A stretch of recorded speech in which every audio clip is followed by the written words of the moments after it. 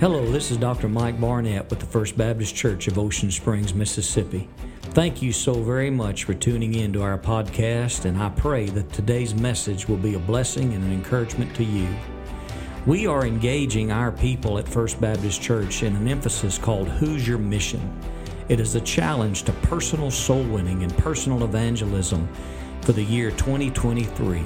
We've asked our people to ask God for at least one soul to be burdened for, that they might go after that soul and win them to the Lord Jesus Christ. That is the theme of these current messages, and I pray that they will encourage you to be a soul winner and go after one soul that needs to be saved now and to know Jesus now. I pray these messages will help you, and again, thank you for tuning in.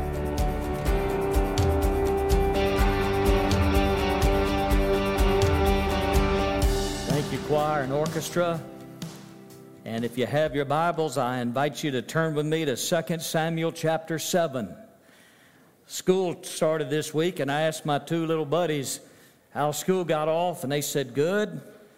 And I said, you have good teachers? Yes. And I'm not going to tell you which one. I said, are you being good? And they said, I'm always good. So I'm not going to tell you which one said that because Mama might get upset, but anyway, 2 Samuel chapter 7, we resume our verse-by-verse exposition, preaching through 2 Samuel. We've come a long way with David.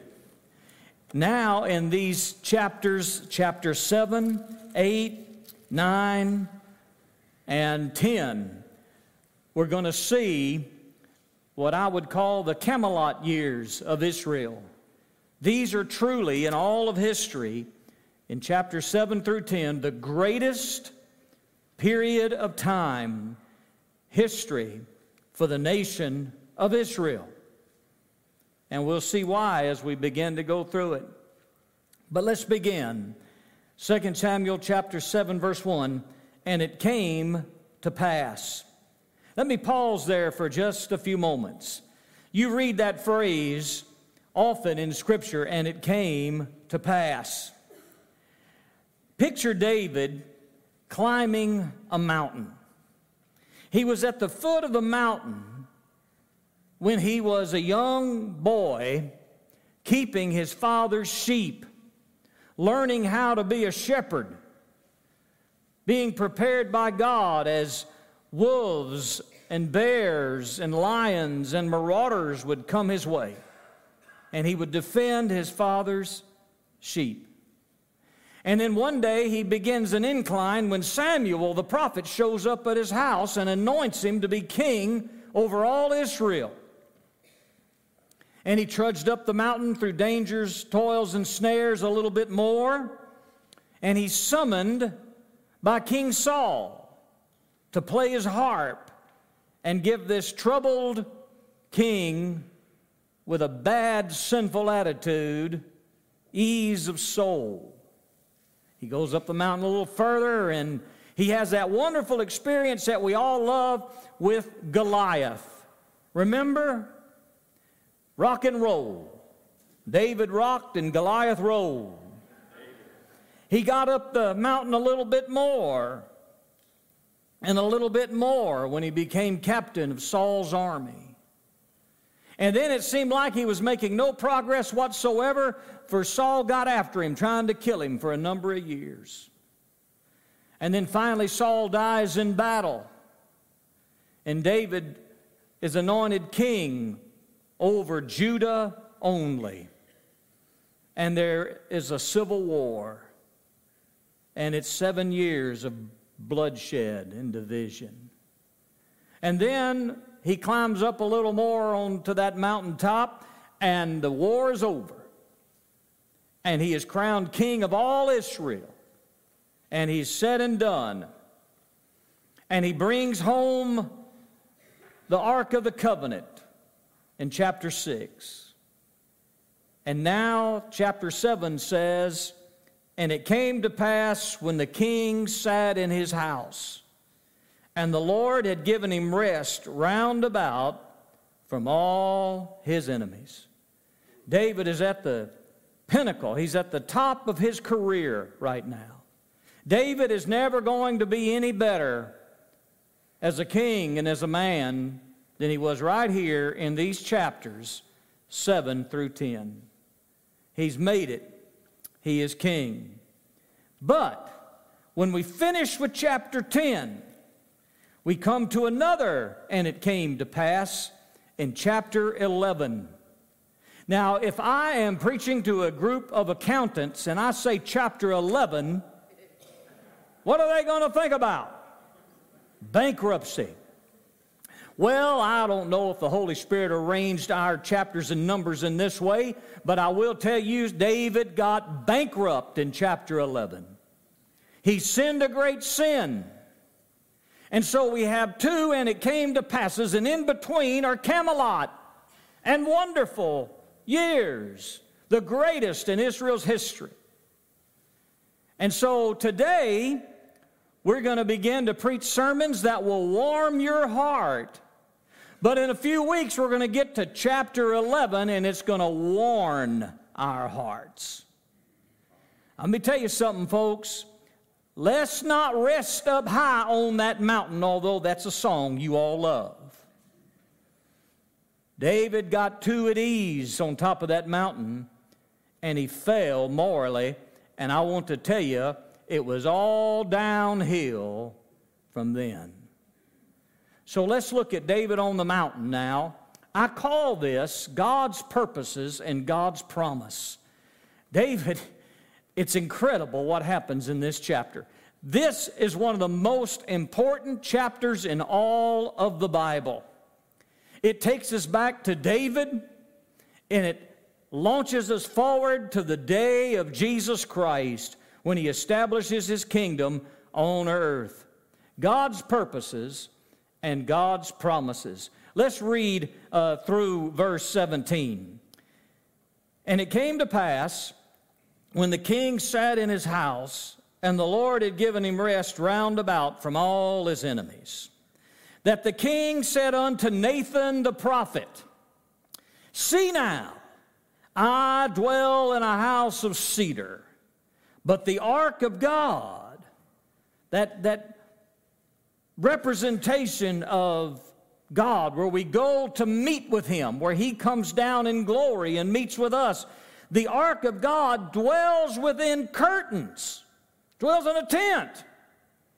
And Nathan said to the king, "Go, do all that is in your heart, for the Lord is with thee." I'm excited, David. And then verse 4, "And it came to pass that night that the word of the Lord came unto Nathan, saying, Go and tell my servant David, Thus saith the Lord, Shalt thou build me a house for me to dwell in? Whereas I have not dwelt in any house since the time I brought up the children of Israel out of Egypt, even to this day, but I have walked in a tent and in a tabernacle. In all places in which I have walked with the children of Israel, spoke I a word with any of the tribes of Israel, whom I commanded to feed my people, Israel, saying, Why don't you build me a house of cedar? Now therefore, so shalt thou say unto my servant David, Thus says the Lord of hosts, I took you from the sheepcote, from following the sheep, to be a ruler over my people, over Israel. And I was with you wherever you went, and have cut off all thine enemies out of thy sight, and have made you a great name, like unto the name of the great men who are in the earth. Moreover, I will appoint a place for my people, Israel, and I will plant them that they may dwell in a place of their own and move no more. Neither shall the children of wickedness afflict them any more as formerly. And as since the time that I commanded judges to be over my people Israel, and have caused you to rest from all your enemies, also the Lord tells you that He will build you a house, David. And David, when your days are fulfilled, and you sleep with your fathers, I will set up thy seed after thee, which shall proceed out of thine own body, and I will establish his kingdom.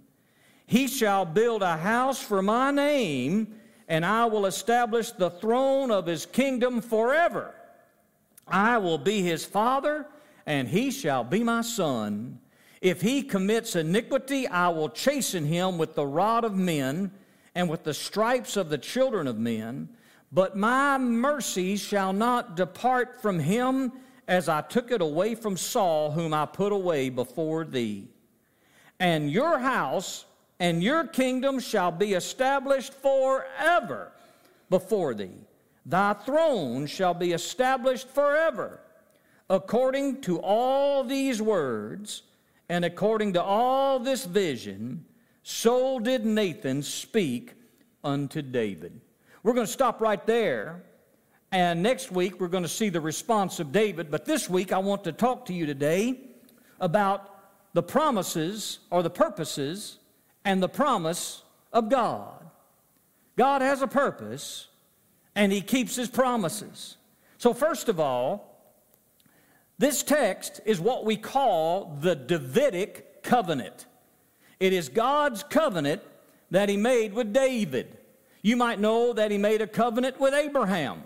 Well, here He is making a covenant with David. We call it the Davidic covenant. It is an unconditional covenant. God says, I am going to do this. And so, from that context, we have some lessons that we learn about the purpose of God. And then we have some lessons we learn about the promises of God. As we've said, David reached the top, and God had given him rest from all his enemies for the time being, and his house was built. God has brought David through so very much. He's going to take him through an awful lot. When we get to chapter 8, we're going to see blood and guts. It's something else. But for now, David is going to learn a lesson about the purposes of God. Let's talk about God's purpose. David had been blessed, and he says, I want to do something for the Lord. I want to honor the Lord. I'm resting from all my enemies. There's no wars right now. I'm at ease. I want to do something for the Lord. I don't want to just sit back on my blessed assurance. I want to get busy and do something for the Lord. And so what does he do? He does what a lot of people do. He calls the preacher. And this preacher's name was Nathan. Nathan was a prophet of God, one of David's closest confidants, a preacher to the king. And he was a straight shooter. I like Nathan. When I get to glory, I want to meet Nathan. And he tells Nathan, I want to do something for the Lord. I live in a beautiful home. It's a gorgeous home, but the ark of God, it's in a tent. It's in an old tabernacle. And so I want to do something for the Lord. Well, it's communicated somehow, and Nathan is excited to get a temple. And so Nathan says, just do what's in your heart, David. Just do what you think God wants you to do, what's in your heart. Just go at it, David. That's got to be the purpose of God. But that night, God wakes up Nathan in the middle of the night and says, go and tell David, no. I don't think Nathan argued with the Lord. I don't think he said, well, I've already told him, yes, Lord, and we got to have something else besides just a tent. Boy, it sure would be nice. Nathan got up, got dressed, and went right to the king, probably woke the king up and said, God says no. Now, there's no rebuke right here. David is not rebuked. Nathan is not rebuked. They didn't ask God. They just thought it was a good thing to do. But God says no. So there's no rebuke. As a matter of fact, when Solomon goes to build the temple that his father David wanted to build in 1 Kings 8, this is what Solomon says. And it was right, it was in the heart of David my father to build a house for the name of the Lord God of Israel. And the Lord said unto David my father, whereas it was in your heart to build a house for my name, you did well. You did well that it was in your heart. So there's no rebuke, there's just correction. Sometimes correction doesn't mean we're in trouble. Sometimes we just need to be corrected in our direction. And God says, David, I have a different purpose. And so in all of this experience that I read, I have some lessons about God's purpose and what He would have you to do. Now, this is going to be very strange for you, what I'm about to tell you, these lessons. And we're going to go through them quickly because I really want to get to God's promise. But you're going to find it remarkable that a pastor in a day and age when servants are lacking, that he would tell you these things. But these are some valuable lessons we learn about God's purpose. First purpose is this: obedience is God's purpose for everyone. There is a general will of God for all of us. There is a general will of God for all. All of us need to be involved in Who's Your Mission. All of us need to be givers. All of us need to love the Lord with all our hearts. All of us need to love our neighbors as ourselves. All of us need to be in worship. All of us need to be prayer people of prayer. All of us. There's a general will for all of us. There's some things that you don't have to pray about. You know God says to do them. But I'm not talking about those things today.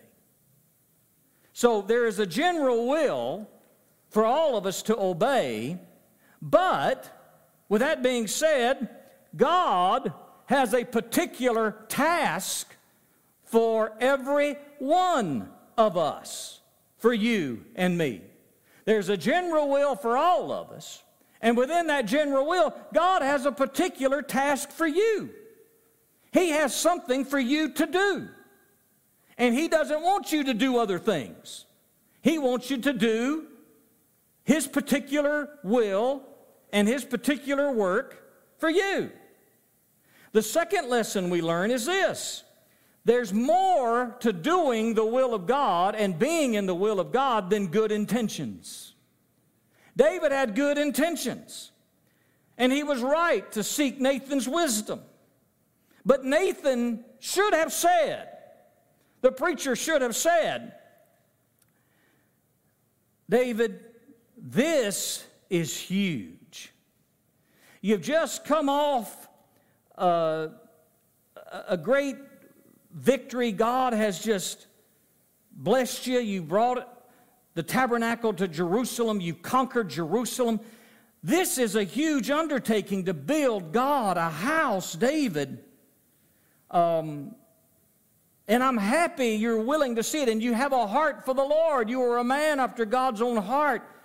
This could be God's will for you. This may be what God wants you to do, but you called me here for a reason. Perhaps we need to back up and pray about this.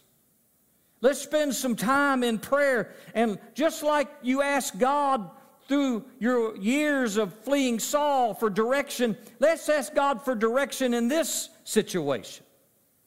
But the preacher does what a lot of preachers do. They see an opportunity for something nice and they say, yeah, let's get after it. Years ago at my last church, it was a Saturday. I never will forget, it was a Saturday. I had a gentleman call me on the phone. And he says, I want to donate 40 acres to your church. Do you need to talk to some people about it? I said, no, let's take it. Let's do it. Fortunately, it turned out to be a good thing. But could you imagine if it was 40 acres of swampland? So there's more to doing the will of God and being in the will of God than having good intentions. If David had proceeded with this, he would have been in disobedience. The third lesson is, just because something is for God doesn't necessarily mean it's of God. Did you hear me? Just because you want to do something for God doesn't necessarily mean it's of God for you to do. Another lesson is we see the proper attitude towards serving God. This is the real test. This is the real test of who you are serving. This is the real test of where your motives are. David wanted to do something for the Lord. But what he wanted to do for the Lord was not of the Lord for him to do. He wanted to build God a temple. He had all the money. He had all the land. He had everything he needed to get it done. He was king of Israel. He's a conquering king. He was the man, from all appearances, who was supposed to get it done. After all, it's for God. But Nathan came in the middle of the night and said, David, you're not the man for this job. You're not the man for this job. Now, we read the text. A, here's the test question. A, multiple choice. A, did David say, how dare you tell me what I can't do for God? I know you're his prophet. I know you have his word. I know who you are. But how dare you tell me what I can and can't do for God? I want to do this, and I'm going to do it. Is that what he said? Nope, he didn't. David said, okay. David said, yes, Lord. I'm willing to submit to that, to the Word of God through Nathan. I'm willing to submit to the Lord's particular will. Now, this means David had grown in the Lord a lot. You remember the last time in chapter 6 he wanted to do something for God, and he was going to bring the tabernacle to Jerusalem, and he did it all the wrong way, and God killed a man over it. Remember that? And God killed it. It took him 3 months to get it right. 3 months to get it straight, Brother Charlie, to get it done right. This took less than 24 hours. He learned some things. So you got to grow in the Lord to be this kind of servant. And by the way, I want you to notice at least twice God says to Nathan, go tell my servant David. He didn't say go tell the king. He said go tell my servant David he's not going to build me a house. Go tell my servant David he's not the man for this job. And David's proper attitude was submission to the Lord. Have you ever wanted to do something for God and God said, nope, that's not for you to do? Well, you're in the same situation if you submit to Him. Another lesson we learn about the purpose of God is this. God prepares you for something specific. He might be preparing you for something specific right now. You might not have reached the top of your mountain. He's preparing you. Or you might look back on your life and see where God has prepared you for what you are doing. Or you might be looking back saying, I didn't want this. Well, maybe you're doing something for God that's not of God. But God prepares you for something specific. Notice what He says in these verses. God says in verse 8, now this is what you tell my servant David. I took you from when you were just a lowly shepherd boy. I took you from the sheepfold, from following the sheep, to make you a ruler over my people. In other words, David, I took you from following sheep to leading a nation. I did that for you. And I was with you wherever you went as you fled from Saul. I have cut off all your enemies. I have given you victory. And I have made you a great name. I have brought you this far. And you are a great man in the earth. And so, David, I prepared you for a specific purpose. David was to be a ruler, not a temple builder. You say, well, both of them are important. That's right. That's right, both of them are important. You know, everything that people need to do for God is important, but not everything is for everybody to do. David, I prepared you to be a ruler. If you start being a temple builder, you're going to fall apart, because that's not what I prepared you to do. That's not what I gifted you to do. Somebody else is going to be the temple builder, but you're going to be the ruler. You have a particular ministry that I prepared you for. And you know that's true for everyone who knows Jesus. And every member of any church, if you know Jesus, is God has something particular for you to do. Watch out for the guy who tries to do everything. Early on, Brother Mickey, in my ministry, we were always told, you got to motivate your people to do more, to do more, to do more. But you know what? As I study what Paul says about spiritual gifts and what happened with David right here, maybe we need to encourage some people to do less. Amen. They get busy about everything, doing things they're not gifted to do, doing things they've not been prepared to do. Can you imagine me doing the all-important ministry of being a nursery worker? I didn't even nursery my own kids. Right, Miss Tracy? And I want to tell you, you do what you're gifted to do. You do what you're gifted. God's prepared you for something particular. And it falls within the confines of the general will and the Scripture guidelines and commandments and principles. Of course it does. And the ministry of this church, absolutely it does. Another lesson is God's purpose for you is for others. David, I made you a ruler over my people, over Israel.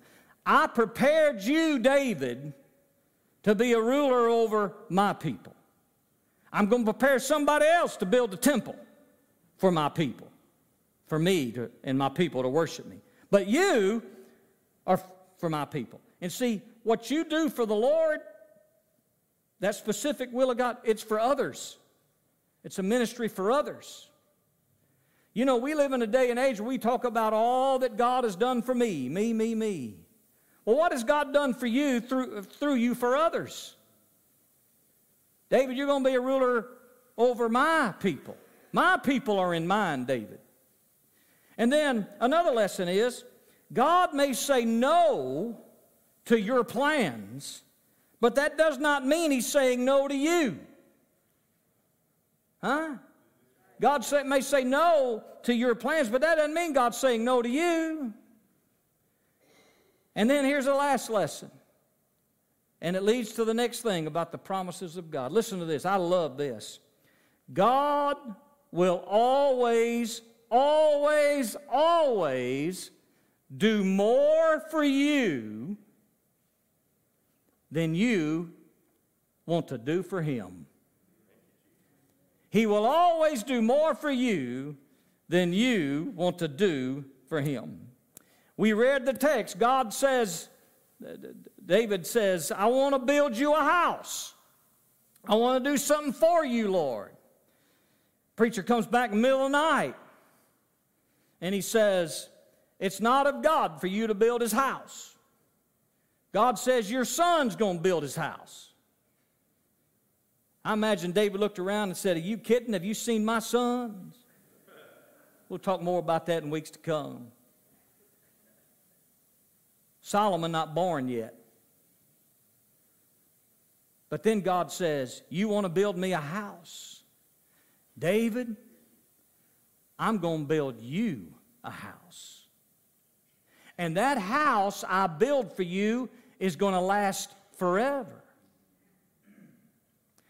And it's going to be a throne I'm going to build for you forever. And your son who builds my house, I'm going to bless his seed forever. So God said, nope, I'm going to build you a house. And the next thing we see is the promise of God. We learn about God's promises for us. Now I want to tell you, God's purposes make His promises so sweet. They really do. His promises are always tied to His purposes. And you want to realize the promises of God being fulfilled in your life, get involved in His purpose, and He'll do it. His purposes and promises cannot be separated. And what we read in verses 10 through 16 is what is called the Davidic covenant. And some of the promises that we're going to look at real quickly have to do with David only. Some of them have to do with Solomon, who will be born later, only. Some of them have to do with the nation of Israel. Some have to do with Jesus, David's greater son. So let me just outline for you real quickly the promises of God in the Davidic covenant. In verse 10, God says to David, I will plant my people in a place, and they'll never have to leave that place again. That's the land of Israel. That's the land of Israel. I believe that promise has been fulfilled. May 14th, 1948, Israel became a nation. I think that promise has been fulfilled. Not without complications, but it's been fulfilled. Second of all, verse 11, David, I will make you a house, a dynasty. You say, well, where's the Davidic dynasty now? Hold on, we're going to get to that in about an hour. Hold on. Verse 12, David, after you die, notice the Bible describes in verse 12, death is going to thy fathers. When you are with your fathers, that's heaven, that's a description of heaven. I will set up your seed and establish his kingdom. David's seed will have an established kingdom. This is Solomon, ultimately the Lord Jesus. Verse 13, Solomon will build my house, and I will establish his throne. Verse 14 and 15, I will not abandon him like I did Saul. Now look, Saul messed up. We all know that. He got into sin, got arrogant, got prideful, and God brought him down. Solomon's going to get a little bit arrogant. He's going to have 700 wives and 300 concubines. He's really going to mess up. Solomon's going to start worshiping other gods. Solomon's going to gain all the wisdom that God has on earth, and he's going to not practice what he preaches. But here God promises David and said, I will not leave Solomon like I left Saul. There's a spiritual lesson in this promise, and it is this. There's a difference between the chastisement of a believer in the Lord Jesus Christ and the judgment of God upon somebody who's not saved. When somebody is not saved, their judgment is penal. It's judgment and wrath of God. That's what happened to Saul. But when somebody is saved, their chastisement is remedial. It's to help them and encourage them and move them along and mature them. Solomon was chastised for his sin in a remedial sense. At the end of his life, he came back and said, I regret all I've lived. Read the book of Ecclesiastes. Saul, on the other hand, God left him and said, this man has abandoned me. He's going to reap what he sows. This is what he wants. I'll give it to him. And he left him. And the last person that Saul ever consulted on the spiritual level was a witch. You see? So I want to tell you what, if you're saved, there's a big difference in the chastisement of God on your sin than there is if you weren't saved. And so God promises David, I will not abandon Solomon. And then in verse 6, verse 16, he tells David, your house and your kingdom and your throne will be established forever. Now, there are many lessons we can learn about the promises of God, but I just want to give you two of them, and I hope they will encourage you in the Lord, and then we'll be finished. And I'm going to show you how it plays out in Scripture. So get your Bible ready, because we're going to take a little journey. Y'all ready to take a little journey? Some of the Scriptures will be on the screen. Some of them may not, but we're going to take a journey. What two lessons do we learn about the promises of God? Number one is God keeps His promises. God keeps His promises. He kept them to Israel, keeps them to Israel, and He'll keep them to the church. Number two, not only does He keep His promises, but He does so with accuracy. He keeps them with accuracy. All the way to the letter, to the most minute detail, God will keep His promises. Two particulars here in our text. I won't read the whole text again, but if you look at verse 12 and 13, you see that Solomon was not promised an established seed. Solomon was not promised an established lineage at all. Solomon was promised an established throne. Verse 13. There is a difference. Let me show you, and we learn a valuable lesson about the promises of God. So get ready. After David died, Solomon became king. We learn that in 1 Kings. After Solomon's death, the kingdom split. There was a split in the kingdom. Solomon's son Rehoboam made an unwise decision, and the kingdom split. 10 of the tribes of Israel in the north became what in Old Testament prophets would be called Ephraim or Israel. The nation of Judah was just that, the nation of Judah. And that was Rehoboam. That's what he reigned under. Jeroboam was the first king in the northern kingdom. So the kingdom split. It'd be like America splitting north and south. That may bring up some bad memories. East and west. All right, big split.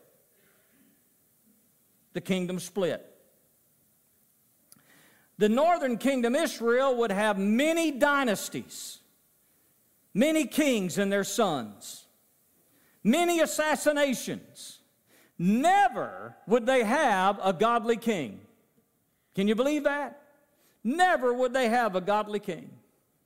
And eventually in 722 BC, the Assyrians would come and take the 10 tribes into captivity. And they're no longer on the scene in the Old Testament. The kingdom of Judah would rock along, and sometimes it would have a good king, and sometimes it would have a wicked king. Can a nation have good leaders at one time and then wicked leaders at another? I believe they can. Amen. I don't think we've had a godly one in a long time here in our country. One who walks with God with all his heart. There is a difference. And so, but the southern kingdom, Judah, would have one dynasty. All those kings in the south would be David's lineage. Every one of them would be a descendant of David. So fast forward with me 417 years. Y'all got that? Are you with me? Stay with me.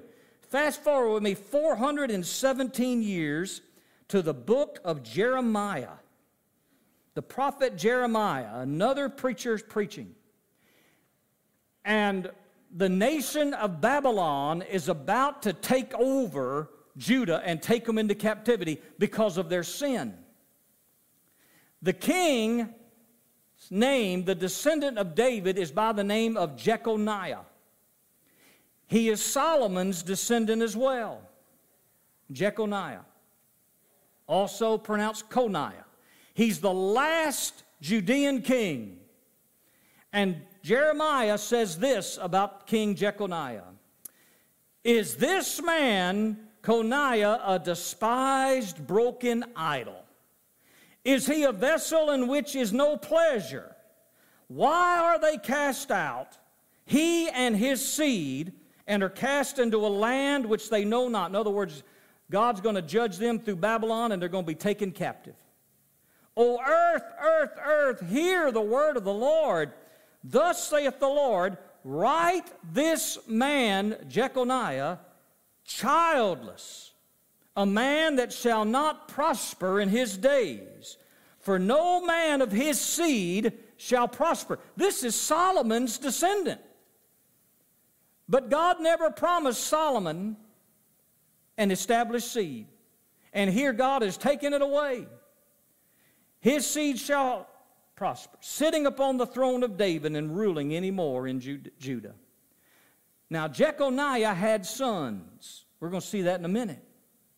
But none of those sons would ever sit on the throne of Israel because they were taken captive. He was the last king. Israel has never had a king since.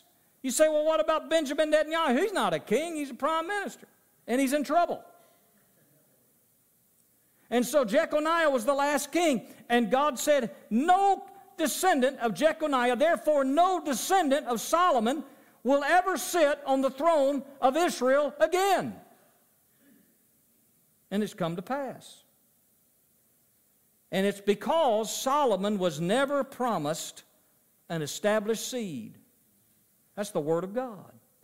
Now go with me to Luke chapter 1. Luke chapter 1. Go with me. You ready? You with me? I hadn't lost you, have I? Because we can't take a break. You open these doors, the cool air's gone. So we can't take a break. Go with me to Luke chapter, I said Luke chapter 1. It's Luke chapter 3. And verse 23. This is the genealogy of Jesus. This is the Christmas story. Merry Christmas in August. And Jesus himself began to be about 30 years of age, being, as was supposed, the son of Joseph. And Luke's genealogy of Jesus starts with Joseph, and it goes back. And you read all these ancestors of Joseph. And then you come to verse 31, and you read this verse. Who was of the son of Maliah, ancestor of Joseph, who was the son of Menah, who was the son of Mattatha, who was the son of Nathan, who was the son of David. Christ, in terms of genealogy and earthly lineage, was not a descendant of Solomon. He was a descendant of David. But David had a son named Nathan. And Nathan was the genealogical descendant or ancestor of Joseph and of Jesus. God said to David, I will not establish his seed. He never was promised a seed. This is Nathan's seed. You see how the promise was very particular. God keeps his promises to the letter. You say, well, what about Solomon? We'll go, I'm glad you asked. Go with me to the Gospel of Matthew. Matthew chapter 1. We're going to look at another Christmas text. Matthew chapter 1 says, the book of the genealogy of Jesus Christ, the son of David, the son of Abraham. Luke starts one way and goes another. Matthew starts with Abraham and goes forward. All right? Goes all the way forward. Starts with Abraham, way back.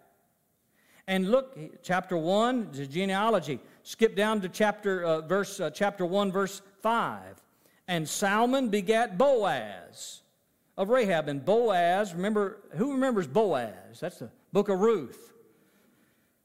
And Boaz begot Obed of Ruth. And Obed begat Jesse. And Jesse begat David, the king. And David the king begat Solomon of her that had been the wife of Uriah. And it goes on down and it discusses Solomon. And it says, and Solomon begat Rehoboam, and Rehoboam, etc., etc. Now go down to verse 11 of that same chapter. And it says, and Josiah begat Jeconiah. Remember him? And his brethren, about the time they were carried away to Babylon. And then it discusses Jeconiah's sons, of whom none of them would sit on the throne.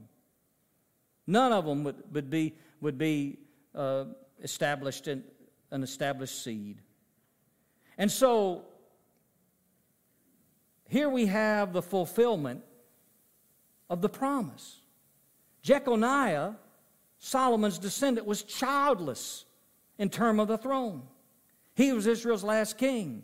But when we read in Matthew chapter 1 that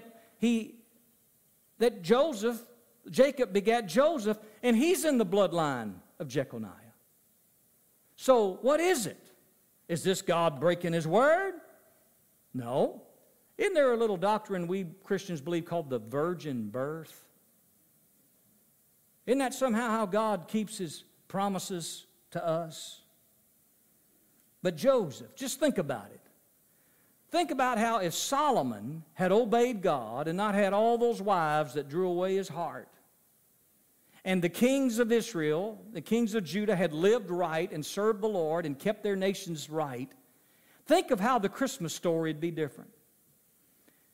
The angel would not appear to Joseph the carpenter. He would appear to Joseph the king. Isn't that amazing? And Joseph would not have had on a carpenter's apron. He would have had on royal garments. He wouldn't have been carrying a hammer, he'd be carrying a scepter. But sin messed everything up, didn't it? Sin got everything out of whack. Everything. Poor old Joseph. I imagine if he ever had done one of those kits where you send in the blood and you get the DNA and what is that? Not Amazon, Ancestry.com. If he had done Ancestry.com, he could have been a bitter man. He looked at Mary and said, by the way, I am a king. And he would have been a king. But God judges sin. And sin changes things. And sin messes things up. And sin brings havoc. And sin destroys everything except for the promises of God. Amen. Except for the promises of God. And then we have that wonderful promise that tells us in Matthew chapter 25, when the Son of Man legally, the descendant of Nathan, and royally from Joseph. When the Son of Man comes in His glory, He will sit on the throne of His father David. And the Davidic throne is in Jerusalem. One day Jesus will come back. One day Jesus will come back. But the point is today, friend, maybe you've been in sin and you've gotten away from the Lord. Maybe you served the Lord upon a day and you were faithful, and then you got a bad attitude about something. Preacher didn't wave at you at one of these four-way stops here in Ocean Springs. And you got upset about something, and you got a bad attitude. You say, well, you don't know what the church did to me. I don't know what the church did to you, but I know your attitude's bad. Amen. And you've gotten off into sin, and you hadn't fulfilled your obligation. But I want to tell you what, and God has moved upon your heart, and is chastising you in your heart, drawing you to Him, you haven't messed His promises up one iota. One iota. Sin messes everything up except for the promises of God. Well, real quickly, I hope you follow along with me on that, but let me share with you one more thing, then we're done. Don't be getting ready to go. Listen to me. This is the Davidic covenant in 2 Samuel 7. It is the promise of God to Israel. Now, folks, I believe the nation of Israel has the promises of God attached to it. They are earthly promises. Jesus said that Jerusalem will be trampled underfoot until the times of the Gentiles be fulfilled. There's two traits about the times of the Gentiles. Number one is Israel has no king, and Israel does not control Jerusalem. They do not have full control of Jerusalem today, and they have no king.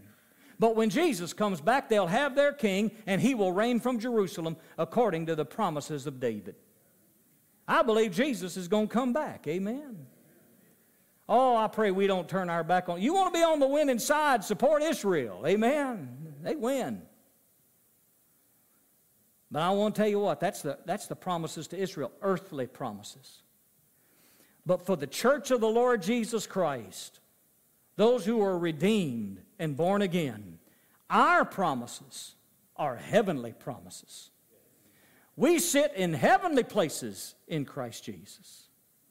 Our sins are forgiven by the blood of Christ, and we have the promise of His fellowship. We have the promise of His Spirit. We have the promise of His eternity, the promise of His life in us, and we have the promise of heaven when we die. We have the promise of victory over the devil and his wiles. We have the promises of God in the Bible, our spiritual, heavenly promises.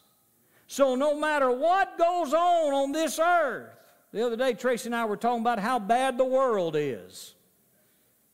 And I looked at her and I said, I'm so glad I'm a Christian and my citizenship is in heaven, because my future is as bright as the promises of God. Amen. If I were just a Democrat or Republican, my promises would be bright as next week. But I'm a born-again, blood-bought, Bible-believing, regenerated, reconciled Son of God through Christ Jesus, saved by His grace.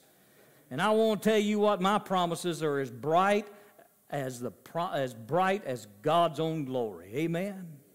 What about yours? What promises are you having confidence in? What promises are you looking forward to? I want to tell you what, you can know Jesus and have all those heavenly promises. Be a joint heir with Christ. It's all yours in Christ Jesus. His purpose and His promise. I pray you would know Jesus today. Let's stand for our song of appeal.